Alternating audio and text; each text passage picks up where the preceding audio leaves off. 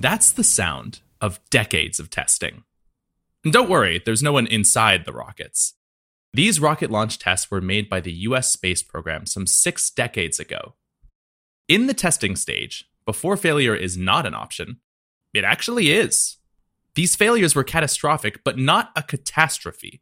They helped identify fixes that would help ensure astronaut safety come mission time. Failure in testing is often called a failure of imagination.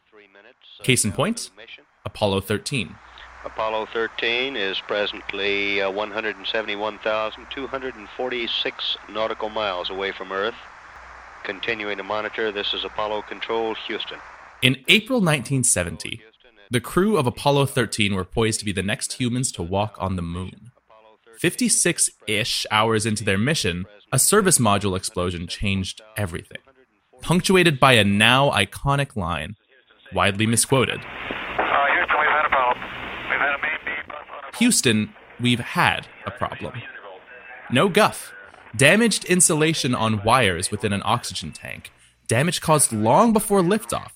Caused an explosion that had blown away the side of the service module, causing oxygen to leak out into space. What was supposed to be NASA's third landing on the moon turned into a rescue mission. NASA ground crew had to immediately start brainstorming ways to get the astronauts back to Earth. With the command module dying, the crew moved into the lunar module, Aquarius. 3 crew huddled in a craft designed to sustain 2. Non-critical systems were shut down to preserve power. Water rations were limited to allow for the cooling of Aquarius's overtaxed hardware. Were they safe now? Of course not. The Aquarius CO2 scrubbers, designed to filter out carbon dioxide for 2 men, couldn't keep up with the demands of 3.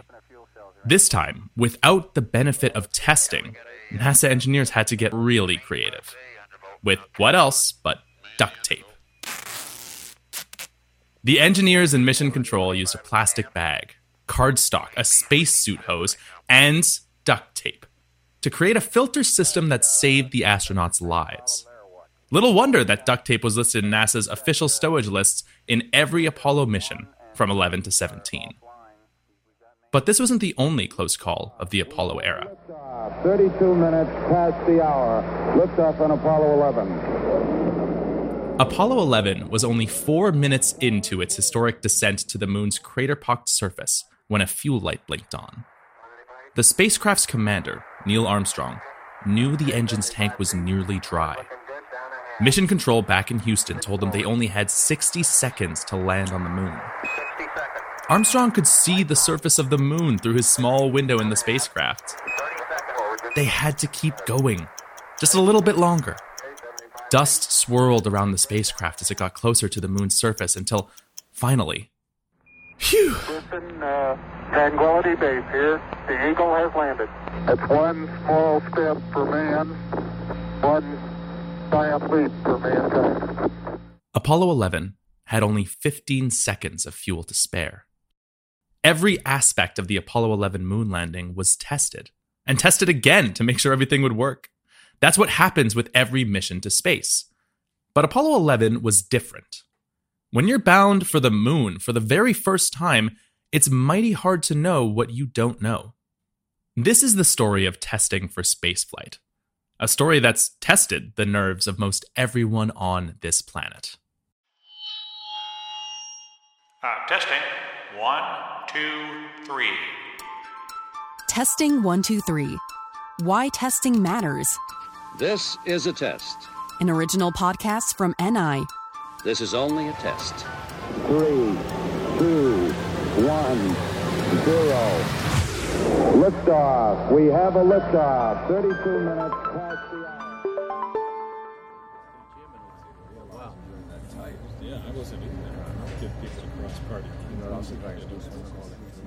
Hi, I'm Derek Burrows. You've got to think there were thousands of, gee, we're sure glad we tested this moments in space engineering. And this was definitely one of them. In December 1967, engineers were testing Grumman's LM-5, the lunar module that would take Armstrong and Aldrin to the moon less than 2 years later.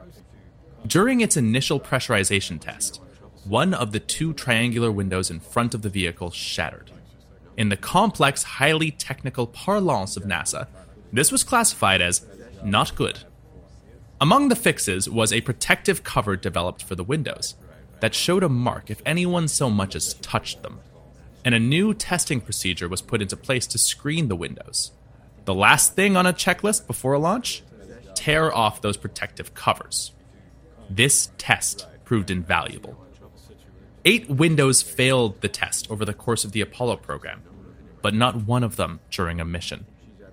There are plenty of instances, and I'll get to some of them, when disasters did occur. From NASA's early days to the modern era, space exploration has led to some of the most spectacular and public test failures. It's this sort of failure during testing that helps prevent failure during a mission. To learn more about the role testing plays in NASA's successes and failures, I drove to the Johnson Space Center in Houston. There, I met up with Amy Shira Teitel. She's an author and a spaceflight historian. We are currently in NASA headquarters, the exciting central location where all things space converge in the country. I was expecting to be lined by spacecraft or something, but this is looking pretty ordinary. The lobby always has like a cool space display, so like an astronaut or something. But other than that, it's just a pretty chill office building. I think my favorite thing in NASA headquarters is the archives in the basement, because I am an historian and I do like it down there. And it's just this like very quiet, kind of cold basement office with no windows. You're like, the history of the US space program lives in this windowless room.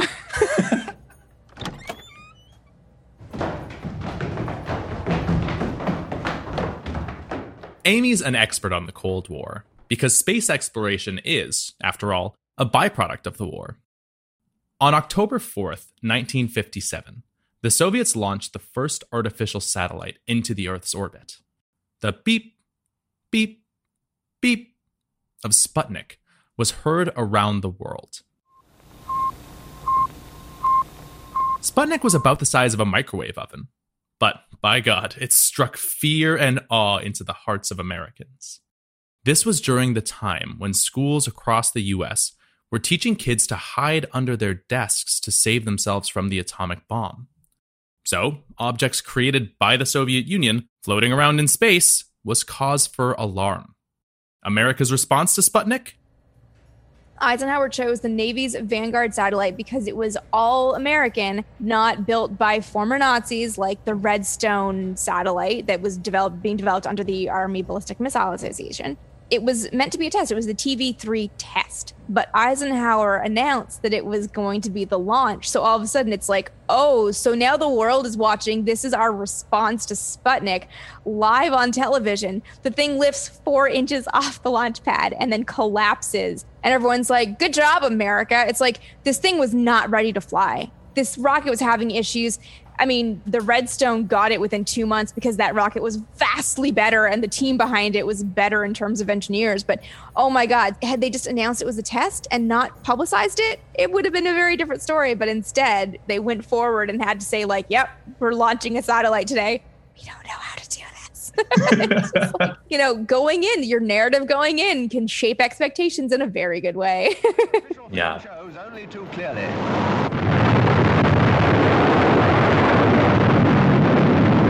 Fire followed the explosion. The launching of an American moon had still to be accomplished. A big setback indeed, but probably more so in the realm of prestige and propaganda than in any other way. In contrast to the US, the Soviets made their space program a closely guarded state secret. But the entire world saw America's space hopes and dreams literally go up in flames. The press dubbed the Vanguard Flopnik and Kaputnik. The space race was on. NASA was founded a year after Sputnik launched, with the intent of gaining a global edge in space. NASA's goal? Put a man in orbit around the Earth. So they launched Project Mercury, the first human spaceflight program in the US. In 1959, 7 former military pilots were chosen to be the first Americans in space. The astronauts, all used to testing experimental aircrafts and rockets, were dubbed the Mercury 7. Even before they flew in space, they became household names and celebrated heroes. 2, 1, ignition.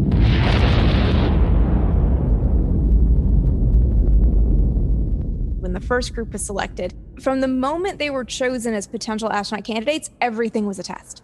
Every conversation was a look into their personality. You know, are you daring without being foolhardy? Do you want to do this because you have a death wish or because you want to push your career forward? And then, you know, that's not counting the things like, are you physically fit? And, you know, the medical testing was extremely extensive if you've ever seen The Right Stuff. How am I doing? I think you're going to make it, man. I think you're going to be an astronaut.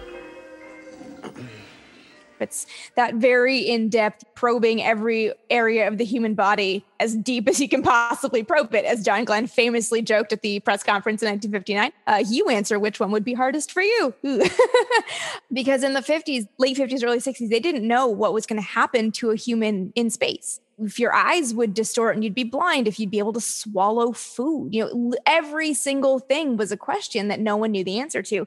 And as we kind of continue to push into longer duration missions, we start looking forward, you know, we're still a ways off, but forward to long duration missions outside Earth orbit to Mars, you still need that intense physicality and you need certain preparation. So there are still astronauts who come from fighter pilot schools. And that was originally because who knows how to respond very quickly to emergencies in the air and make snap decisions, and who can also then communicate that to the engineers on the ground? Test pilots. That's the closest equivalent job. That need has changed, but you still kind of need someone in that vein. So you still have pilot astronauts. There is extensive testing done on every facet of a person to make sure that they are the best person for the mission. As if the challenge of physics and engineering weren't enough, another barrier to human spaceflight was human prejudice. As of March 2021, of the more than 500 people who've made the trip to space, just 65 of them are women. During the earliest days of NASA, highly skilled female pilots dreamed of being the first American woman in space. Jackie Cochran was the first woman to break the sound barrier. At the time of her death in 1980, she held more propeller and jet flying records than anyone, man or woman. Jerry Cobb, record-holding pilot, she too was chosen as a member of the First Lady Astronaut Trainees, or FLATs, a group later dubbed the Mercury 13. This was a group of women NASA selected for the same rigorous astronaut training as John Glenn and the other members of the Mercury 7. There were physical exams, eye tests. Freezing cold water was squirted into their ears to induce vertigo. They were put into sensory deprivation tanks and other confined spaces. They were poised to take on all of the testing endured by the first male astronauts, the Mercury 7. And yet, they would never travel in space. In September 1961, NASA canceled the program just days before their training. T-minus 25 seconds and counting. The sequencer on board now controlling the final seconds. 2 decades would pass before Sally Ride became the first American woman to fly in space. And liftoff of STS-7 and America's first woman astronaut. And the shuttle has cleared the tower.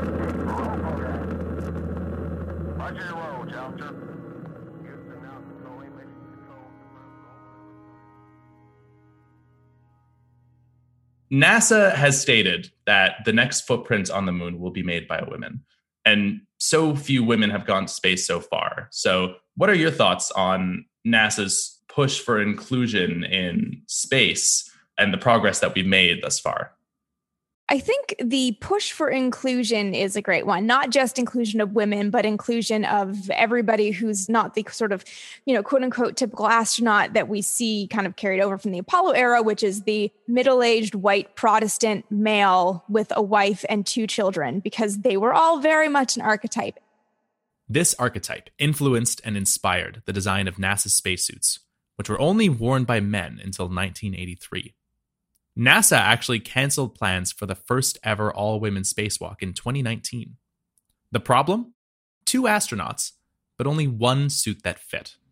So, one of the women was replaced by a man who could wear a larger suit.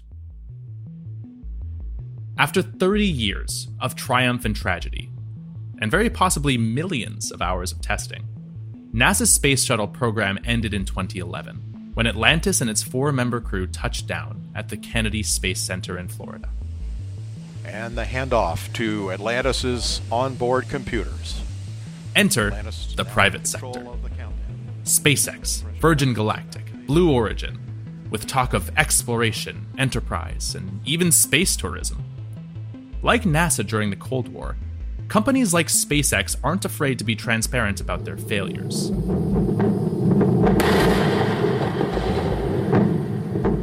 Neither is Firefly, another private space firm working with NASA. They are located in a nondescript industrial park in the small town of Briggs, Texas, where engineers regularly blast fire across the pasture.